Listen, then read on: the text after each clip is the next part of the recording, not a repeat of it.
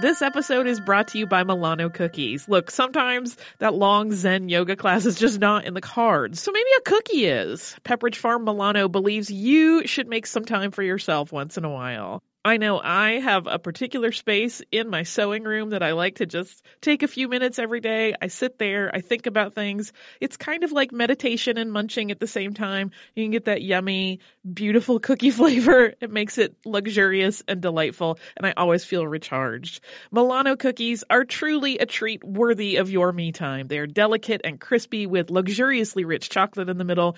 You really want to keep these just for you. So remember to save something for yourself with Pepperidge Farm Milano. Do you like boats? Do you like big boats? Do you like poor people and the rich people they serve on big boats? Are you always like, what goes on below deck? Hi, this is Anna Hosnier. And Nick Turner. The hosts of Deckheads, and we want to take you on a fun and goofy adventure. In this binge-style podcast, we will watch and recap every episode of Bravo's Below Deck and all of its spin-offs. And we're going to release an episode a day so you can watch along with us and listen to our silly daily recaps. Listen to Deckheads when it drops on February 20th on the iHeartRadio app, Apple Podcasts, or wherever you get your podcasts. Welcome to Stuff You Missed in History Class from HowStuffWorks.com.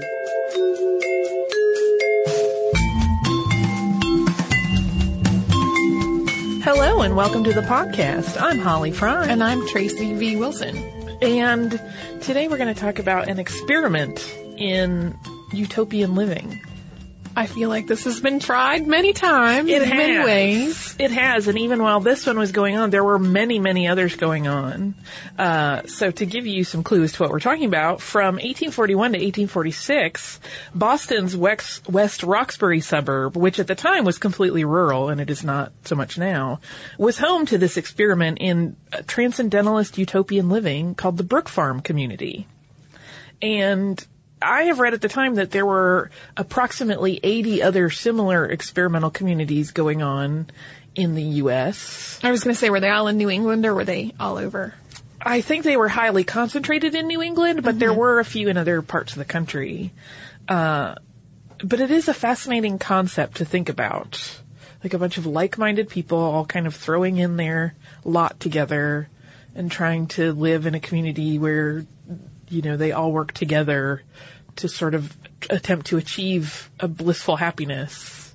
I see the appeal. Yeah.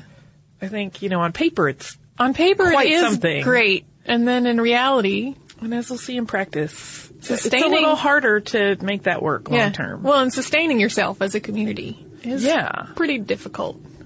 And the founder of this experiment was a man named George Ripley. And Brook Farm was really unusual because it was the first community of its time that was secular. There were many utopian societies launching, as I said, but the rest were all pretty aligned with religious ideals. And we'll talk a little bit more about the religion element later. But Ripley was a Unitarian minister. And he actually launched the community with the idea that the residents could pursue their scientific and literary studies there while also working. So he wanted like a working, thinking balance. He and his wife, Sophia Willard Dana Ripley, were heavily influenced by the Transcendentalist movement, which emphasizes a more intuitive spirituality and being highly connected to nature and living outside the trappings of societal rules. There are lots of famous writers associated with Transcendentalism, Ralph Waldo Emerson, and also Margaret Fuller and Louisa May Alcott, and Nathaniel Hawthorne, who plays into this story a bit. Yes. So the Ripleys envisioned a place of balance and equality, where people could live very closely with the land. And on top of that, class, gender, and age would not play any part in how valuable a person was viewed in terms of the rest of the community. Yeah, that's a big thing at the time. Shakedown for society. And so how this all got started is that George Ripley and his friend Theodore Parker attended the Christian Union Convention in 1840. And it's at that event that Ripley had the idea for Brook Farm. And this convention was organized in part by a group called, quote, Come-Outers. And they were religious protesters who had left their churches to speak out against all sects. Like, they didn't want the separate elements of religion. They didn't see why we couldn't all just come together in spirituality. And other delegates at the conference also went on to form their own utopian societies. So Ripley was not flying solo in getting this idea there. It must have been talked about because several other societies grew out of the ideas that people had while they were at that particular convention. And I mean, many of the attendees were seeing the potential of establishing communities where people could really simplify their lives and shift to a more intuitive relationship with spirituality. And so after that, Ripley resigned from his ministry to pursue his dream of creating a sort of heaven on earth. That was his full-time work at that point, was to figure out a way to make this idea a reality. So he wrote a letter to Ralph Waldo Emerson in which he described his ideals for what Brook Farm would be like.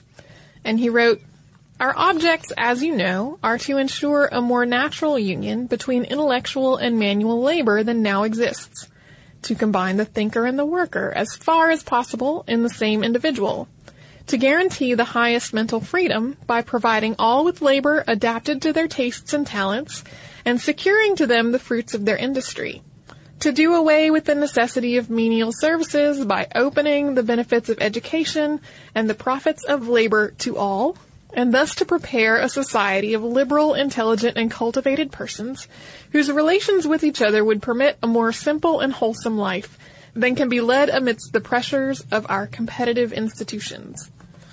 Again, I see the appeal. Yeah. It's a pretty good ideal. And while Emerson also saw the appeal, he was a proponent of transcendentalism. He actually declined the invitation to join Ripley's group. He felt like the societal changes that Ripley was hoping to catalyze with Brook Farm would actually be better served by individuals instead of groups. And he wrote of it, "All failed to see that the reform of reforms must be accomplished without means." I.e., he didn't really want this big organized group to try to change society. He thought you would do better one-on-one just talking with people. Yeah, and I think what he was trying to do, you sort of see threads of this today, and the whole idea that people should follow their passion and make their career based on their passion. It's sort of a similar idea of like uniting people's work with what's going to be meaningful to them, which, as we know, often does not play out in reality as something that is possible for all people. Yeah. And Margaret Fuller, who we mentioned earlier is another writer that's often connected to this movement, was also invited to participate in Brook Farm, but she declined for the same ideological reasons as Emerson. She just didn't see or didn't feel like this structured group way to do it was really the best way to affect social change. So the Brook Farm Institute for Agriculture and Education was established in 1841. And Ripley had figured out that he was going to need $30,000 for the land and the buildings and to support the community for its first year. So he financed his vision by selling shares of the farm for $500 each, which would later prove to be a very bad plan. And he took contributions from like-minded philanthropists. He bought a 200-acre dairy farm in West Roxbury, adjacent to the Charles River, for $10,500 on October 11th, 1841. He didn't have any knowledge of farming, and so he started to study agriculture as he planned the farm. And most accounts will also say there's a reason it was a dairy farm, which is that it had really awful soil for actually growing crops.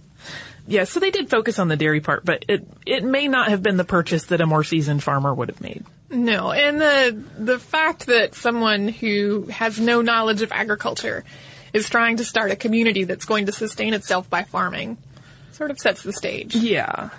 And then they really got to the point where they had the land and they had to figure out the actual logistics of how this farm was going to work. So, they had the ideals of transcendentalism, but the Ripleys really had to figure out how is Brook Farm going to function. And they had decided that the main farmhouse on the property, which was going to be called the Hive, would serve as the primary dorm, and it also had a lot of the social spaces. There was a community school, which eventually moved into a building called the Nest, and it was run by Sophia Ripley and her sister-in-law, Mary Ann, and it was designed to educate future citizens. Jobs would be arranged based on affinity, so people could choose their work. As he had said in his letter to Emerson, they were going to try to make people able to do the jobs that most appealed to them so they would be most fulfilling. The work week required 60 hours from the months of May to October, and then 48 from November to April. They'd also change jobs frequently to keep people from getting bored, and do lots of stuff to try to make the tasks intellectually stimulating and enjoyable. There's actually a story. Please tell me, because about them attaching little reading stands to like ironing boards so that people could be doing their sort of menial ironing tasks that had to get done and the laundry, but at the same time they could be broadening their minds and reading things that were of interest to them. Yeah, I was sort of imagining a 19th century gamification of milking or something. Mostly lots of reading. And that's cool. All of the labor, regardless of who was doing it, got the same compensation. And for people who weren't working, the rent was $4 a week. So you could go and be at Brook Farm as a boarder and not work, but you would have to be paying for your room and board. And there's a really unique thing about Brook Farm in that it almost entirely broke the role of women as housekeepers, which, keep in mind, 1840s. So this is really pretty revolutionary in terms of how the roles of women and men are defined. But Aaron McEmrith, who is a scholar who was writing for the Unitarian Universalist History and Heritage Society, made an interesting note about this particular element. And he says there really wasn't a household to keep. There weren't, at least at the start of Brook Farm, many family units. So the majority of the participants were young and unmarried and without children. So in terms of keeping house, and it wasn't quite the same as if someone had moved in with like their 3 children and, you know, they had to make sure the kids were clothed and the, you know, toys were picked up. And it was a little bit easier when it's all young singles to kind of have everybody doing their own tidying and not have to really have a housekeeper per se. Hey listeners, I wanted to tell you about a new podcast from iHeartRadio called The Women, hosted by Rose Reed. It is a fascinating and deep dive interview show where Rose talks to changemakers and disruptors, and she finds out what really drives them. So she will ask each of them, what was your first stand, and how do you navigate success and failure? And really, what's the cost of fighting for others? These interviews are really personal, and they're candid, and sometimes they're a little bit crass, but they are always really enlightening. You can listen to these firebrands and take away lessons that will help you navigate your own life and forge your own path. The debut season includes women like Valerie Plame, the former CIA agent who is now running for Congress, and whistleblower and pediatrician Dr. Mona Hanna-Attisha, who exposed the Flint water crisis and became the center of a swirling amount of problems, and the legendary Buffy St. Marie, 60s songwriter and activist. I have personal interest in this show because I adore Rose and I executive produce it, and I think you're really going to enjoy the way that she gets into these conversations that feel like two friends talking, and they are an absolute delight. So subscribe to The Women on the iHeartRadio app, on Apple Podcasts, or wherever you get your podcasts. Hey guys, it's Bobby Bones. I host the Bobby Bones Show, and I'm pretty much always sleepy because I wake up at 3 o'clock in the morning. A couple hours later, I get all my friends together, and we get into a room, and we do a radio show. We share our lives, we tell our stories, we try to find as much good in the world as we possibly can, and we look through the news of the day that you'll care about. Also, your favorite country artists are always stopping by to hang out and share their lives and music too. So wake up with a bunch of my friends on 98.7 WMZQ in Washington, D.C., or wherever the road takes you on the iHeartRadio app. So there were 20 people to start, but that number quickly got a lot bigger. Yeah, and it waxed and waned a little bit as Brook Farm went on, but I don't think it went down to that small a number again until the end. But the interesting thing that happened is that once the initial enthusiastic optimism of life in a new utopia wore off, it seems that the members of Brook Farm kind of separated into 2 categories. One was the people that were happy there and kind of found this simple life very fulfilling, and people who realized that farming is hard and they didn't really enjoy this whole toil thing. They were like, oh, life of the mind, that sounds great. Wait, shoveling manure? Yeah. Well, that 60-hour work week quoted before. Yeah. A lot of people today would find a 60-hour work week to be horrible. A lot. And it's not like 60 hours of sitting at a desk. Like, we're talking 60 hours of, like you were saying, spreading manure and plowing and keeping a farm going is a lot of man hours. Yeah. And it's hard labor. And a lot of these people were not accustomed to hard labor. Like I said, they came into it from the intellectual mindset of like, oh yes, we can live with the land, and in the meantime we'll be reading all the time and studying, but they didn't get that whole like, we're going to have to cultivate the land thing. Yeah. We grew all of our vegetables when I was growing up. Like, I don't think we ever bought vegetables at a store. Oh. And it was really constant work for the entire spring, summer, and fall. Yeah. I mean, I grow very small amounts of things, and I feel like, man, why does this take me an hour a day just to like check on plants and weed, and that's my tiny, tiny little container garden. So of course, on a farm, Much longer. 60 hours is actually probably a pretty reasonable number. Yeah. But the people that fell into that second group of farming is hard did not stick around. Nathaniel Hawthorne was one of them. I think he's reported to have only been there 6 months. But those that remained referred to that disillusioned group as, quote, idealistic tourists, and they criticized their lack of commitment to the project and their lack of community spirit. So as the group got bigger, they needed more buildings, and financing them proved to be kind of a problem. Yeah, before long, the community found itself in $15,000 worth of debt, which, again, by 1840 standards, is a lot to have to make up, because they were hoping this would be a long-term situation. By 1842, there were 70 people living at Brook Farm. And it was a success in that it was drawing new people to live there, but the expense of caring for the new people was beyond what they could financially handle, especially because a lot of these newcomers didn't actually make good on the investment agreements that they had made to come there. So because many of the idealists involved in the community also found money to be distasteful, there wasn't really somebody who was just going to take control of the finances and make people pay up. Yeah, so that thing that we mentioned earlier about it being like a $500 buy-in, like you would buy in your share, if nobody's actually giving you their $500, and it was much more of a problem with people that came in later than the people that started out. But if nobody's actually doing their part to, bolster the finances, then you're really just hemorrhaging money at that point. The Nest, which was operating as a boarding school and had an excellent reputation, was really the source of most of the community's income. But even so, it didn't provide enough to cover day-to-day costs, let alone the expansion plans that they were going to need to house all of the new people coming in.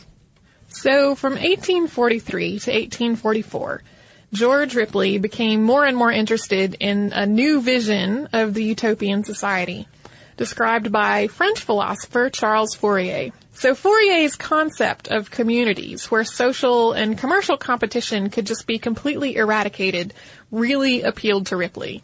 And he thought if he could reorganize Brook Farm to be more in line with Fourierism, he could solve some of their problems by attracting new members and new financial support. So the Brook Farm concept had always been a little bit at odds with the individualism that was part of the Transcendentalist movement. And that, as you recall, is why Emerson wasn't interested in being a member. But Fourier's utopia smoothed out that particular wrinkle. And in 1844, Brook Farm officially reorganized as a, quote, Fourier phalanx, which is a concept that was a name he used for his concept of these communities. But the remaining members who still valued transcendentalist individualism left the community. This was actually not like a quick and easy transition. There was some infighting and arguing and some rifts that, caused people to leave. Under this new structure, the organization became a lot more rigid. Associates were organized into groups under larger series divisions. There were 3 series, and they were the agricultural, mechanical, and domestic industry. Each group formed in any series had to be arranged using so-called harmonic numbers. So a group had to have 3, 5, 7, or 12 members, but not 4, 6, or 8. In her history of Brook Farm, Linda Swift says, this was, of course, stark lunacy. There were rules upon rules about how the business of these series and groups was supposed to be conducted. And it was this huge departure from the really intuitive approach that the community had been founded on. Yeah, it really completely changed how the whole thing was working. Because it had been, so much of a relaxed kind of atmosphere. And now suddenly there were, all of these guides about how business was going to happen and how foremen of each group would report to one another and report up to their supervisors. And it felt a lot less like the ideals that Ripley had initially founded the community on. And the makeup of the group, as you can imagine, changed as well as a consequence. And so while the initial community at Brook Farm had been made up almost entirely of Boston intellectuals, now tradespeople and working class people began to fill in the gaps that were left by those that had departed during the reorganization. Ripley was very quick to point out that children from all walks of life were equally successful in the farm school, and that the discourse among the adults was as robust and lively as ever, despite the diversity of backgrounds that now lived there. So he was really trying to point out, no, my ideas really do work.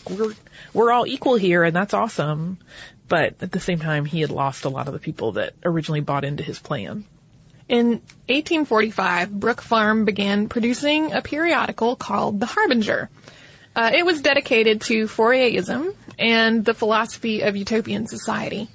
Ripley hoped that this new project was going to bring them some money. And by this point, there were more than 100 people living at Brook Farm, so it had grown pretty substantially. And Ripley wanted to construct a new building that would house all of them. At this point, they still had the hive, but they had several other smaller houses. And he was really counting on the periodical to make some money. So work began on the great community house, which was to be called the Phalanstery. With the increase in Fourierism's popularity, Brook Farm and other utopian communities were starting to be viewed with more and more suspicion by the outside world. Rumors were spreading about sexual promiscuity and depravity, and while these rumors were not true of Brook Farm, they were seated in Fourier's writings, in which he did advocate for sort of a free love model, similar to what we think of with the 1960s. In any case, the gossip about this behavior in West Roxbury was so devastating to the school's enrollment, and consequently to Brook Farm's finances. Yeah, when your primary source of income, loses most of it's the checks that are coming in, you very quickly find yourself in a lot of trouble. And there was just more trouble to come at this point. So, as times got leaner, tensions understandably grew among the Brook Farm residents. One resident started hosting an outdoor Sunday service each week, and this actually caused a big rift between those who were really excited and welcome to this idea and those who had moved to Brook Farm because of its secular roots. And we should mention that religion wasn't forbidden or even unusual at Brook Farm, but organized religion had not been a part of the farm's foundation.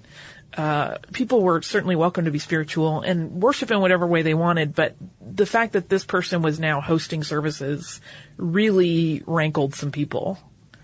And then to make matters worse, smallpox hit the community after one of the members caught it while visiting relatives in Boston and got back before he developed symptoms. About 30% of the group had to be quarantined, and then the healthy people in the group weren't able to work on the farm because they were having to care for the sick. Several pupils were removed from the school by their families, which also reduced the little bit of income that Brook Farm had.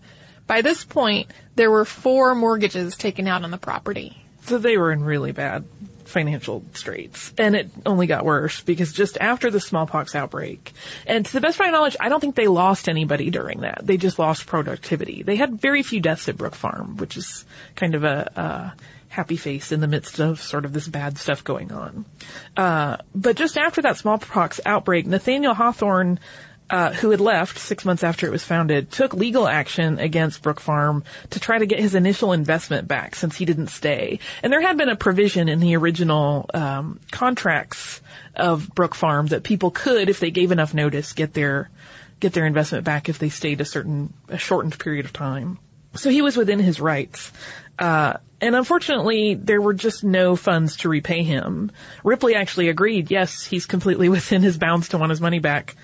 I just don't have that money. And it didn't help that Brook Farm had also lost its primary philanthropic supporters. The people that were giving money to these utopian communities had decided they were going to give them to other communities that looked like they might have greater success.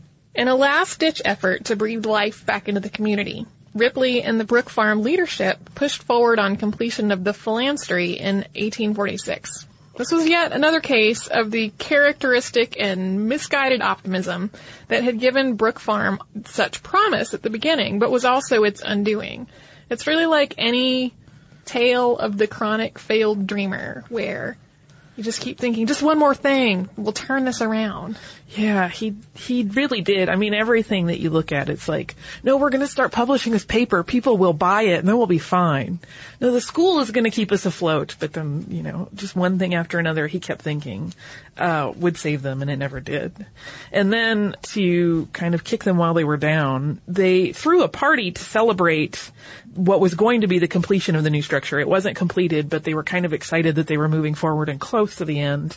And this was on March 3rd of 1846. And during the party, a fire broke out and consumed the entire building. So the phalanstery was completely decimated as they were trying to celebrate it.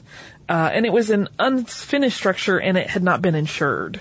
So as it burned, so did the dream of Brook Farm, because $7,000 had been spent building the structure, which had turned to ashes, and it was thought that they were going to need another $3,000 just to finish it, but of course that money never got spent because it wasn't there to finish. So they were basically out on their investment of the building. Completely. So not having to spend that $3,000 more was not a really lot going to help them, no. So that was really the final nail in the community's financial coffin. And it took its toll on the already lagging morale of the people that had stuck it out and were trying to keep things going. So within just a few months, there were only a few dozen people left at Brook Farm. And George Ripley, even though he was still living there on the property, had kind of already turned his focus to the New England Fournier Society. He really stopped worrying about keeping it going because he kind of knew what was going to happen. Toward the end of 1846, the Brook Farm Library collection was sold at auction. And then in 1847, the bankruptcy filing for Brook Farm wrapped up. And in August of 1847, it was officially disbanded. So Ripley's Transcendentalist Utopia only lasted for 6 years.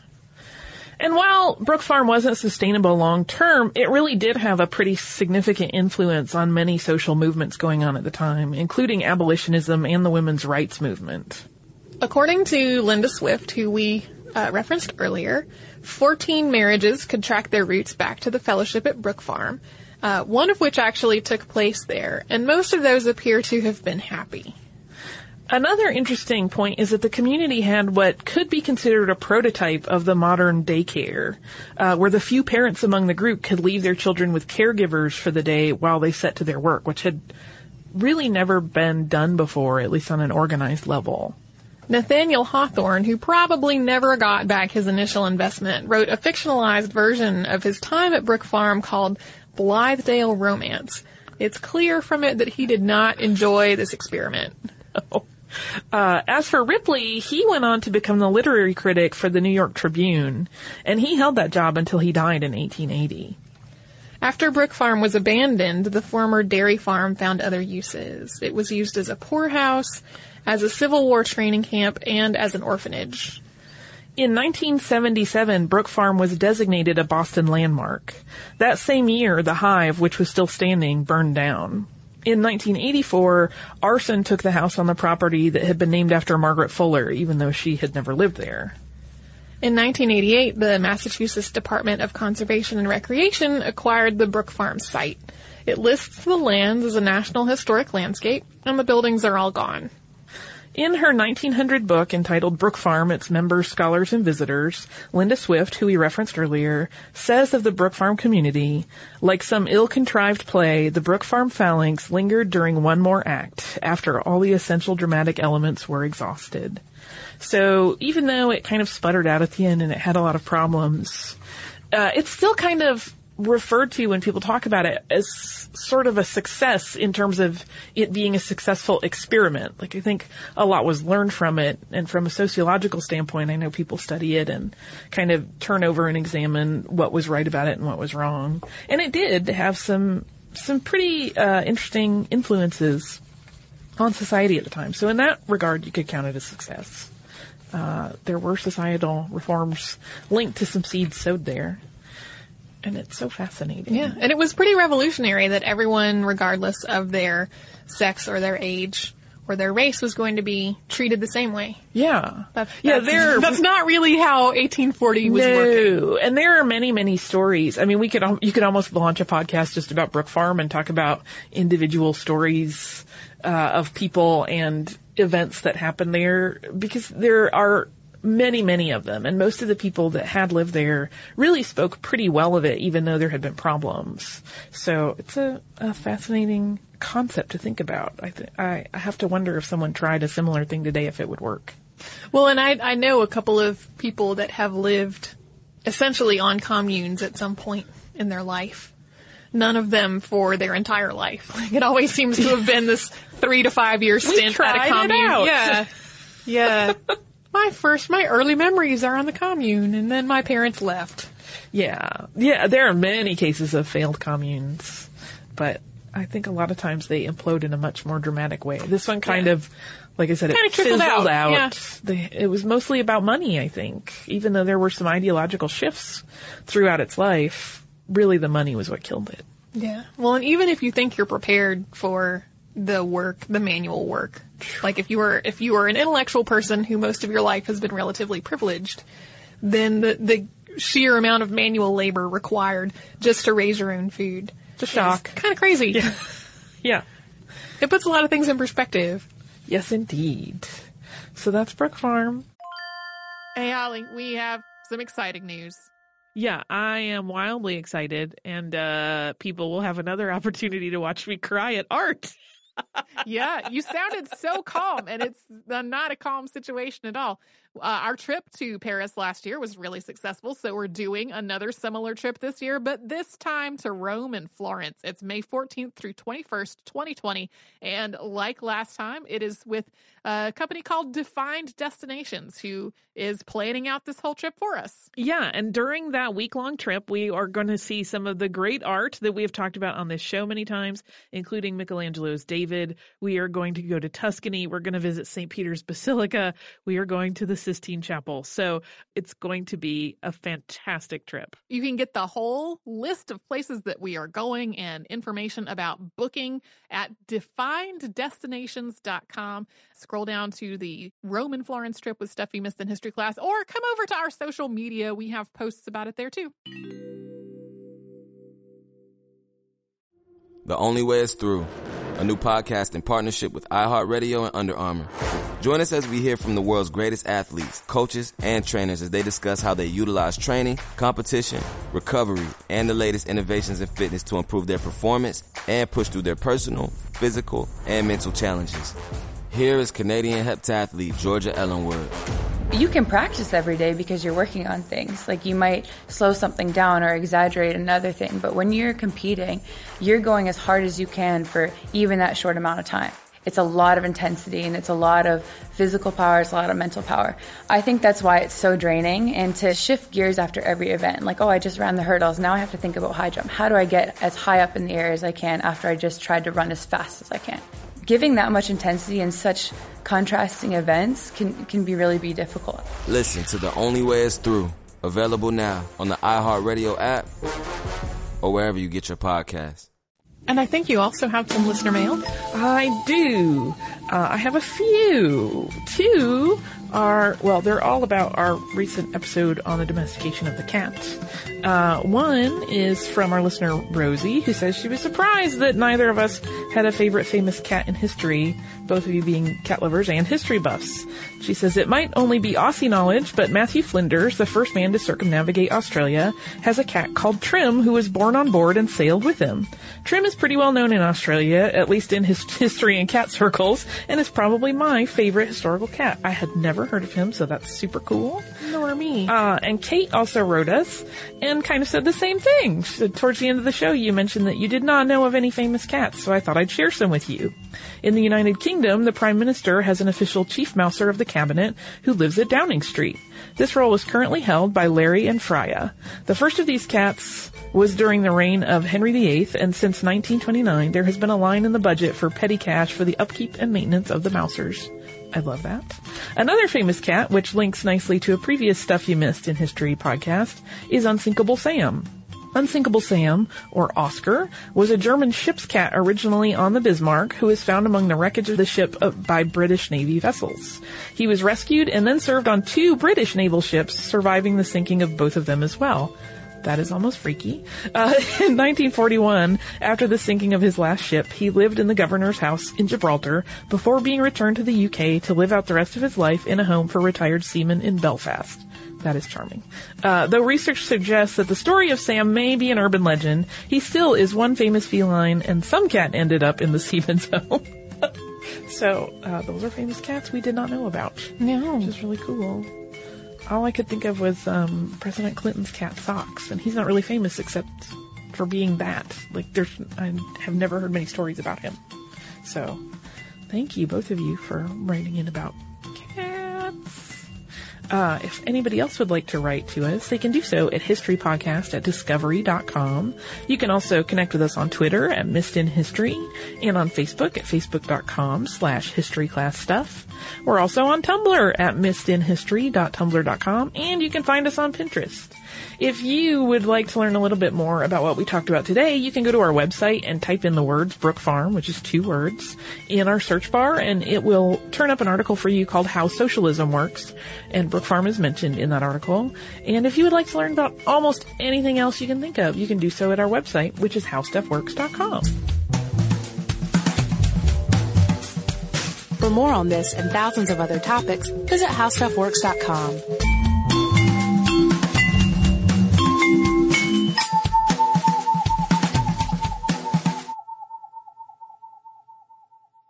Netflix streams TV shows and movies directly to your home, saving you time, money, and hassle. As a Netflix member, you can instantly watch TV episodes and movies streaming directly to your PC, Mac, or right to your TV with your Xbox 360, PS3, or Nintendo Wii console, plus Apple devices, Kindle, and Nook. Get a free 30-day trial membership. Go to www.netflix.com and sign up now. Hey guys, I'm Shane Bacon, and I want to tell you about a new podcast called Get a Grip with Max Homa and Shane Bacon. One guy that has probably hit a 350-yard drive, considers himself an athlete mostly because of his unreal papa shot abilities, and has in fact started to show off signs of a tricep forming, is our own Max Homa, PGA Tour winner and fan favorite online. Max and myself churn out new episodes every week to give the fan a unique look at golf and all that comes with it, from someone that spends his work weeks on tracks we all dream to play, grinding it out with the best in the world. Listen and follow Get a Grip with Max Homa and Shane Bacon on the iHeartRadio app, Apple Podcast, or wherever you listen to podcasts right now. Hey guys, it's Bobby Bones. I host the Bobby Bones Show, and I'm pretty much always sleepy because I wake up at 3 o'clock in the morning. A couple hours later, I get all my friends together, and we get into a room, and we do a radio show. We share our lives, we tell our stories, we try to find as much good in the world as we possibly can, and we look through the news of the day that you'll care about. Also, your favorite country artists are always stopping by to hang out and share their lives and music too. So wake up with a bunch of my friends on 98.7 WMZQ in Washington, D.C., or wherever the road takes you on the iHeartRadio app.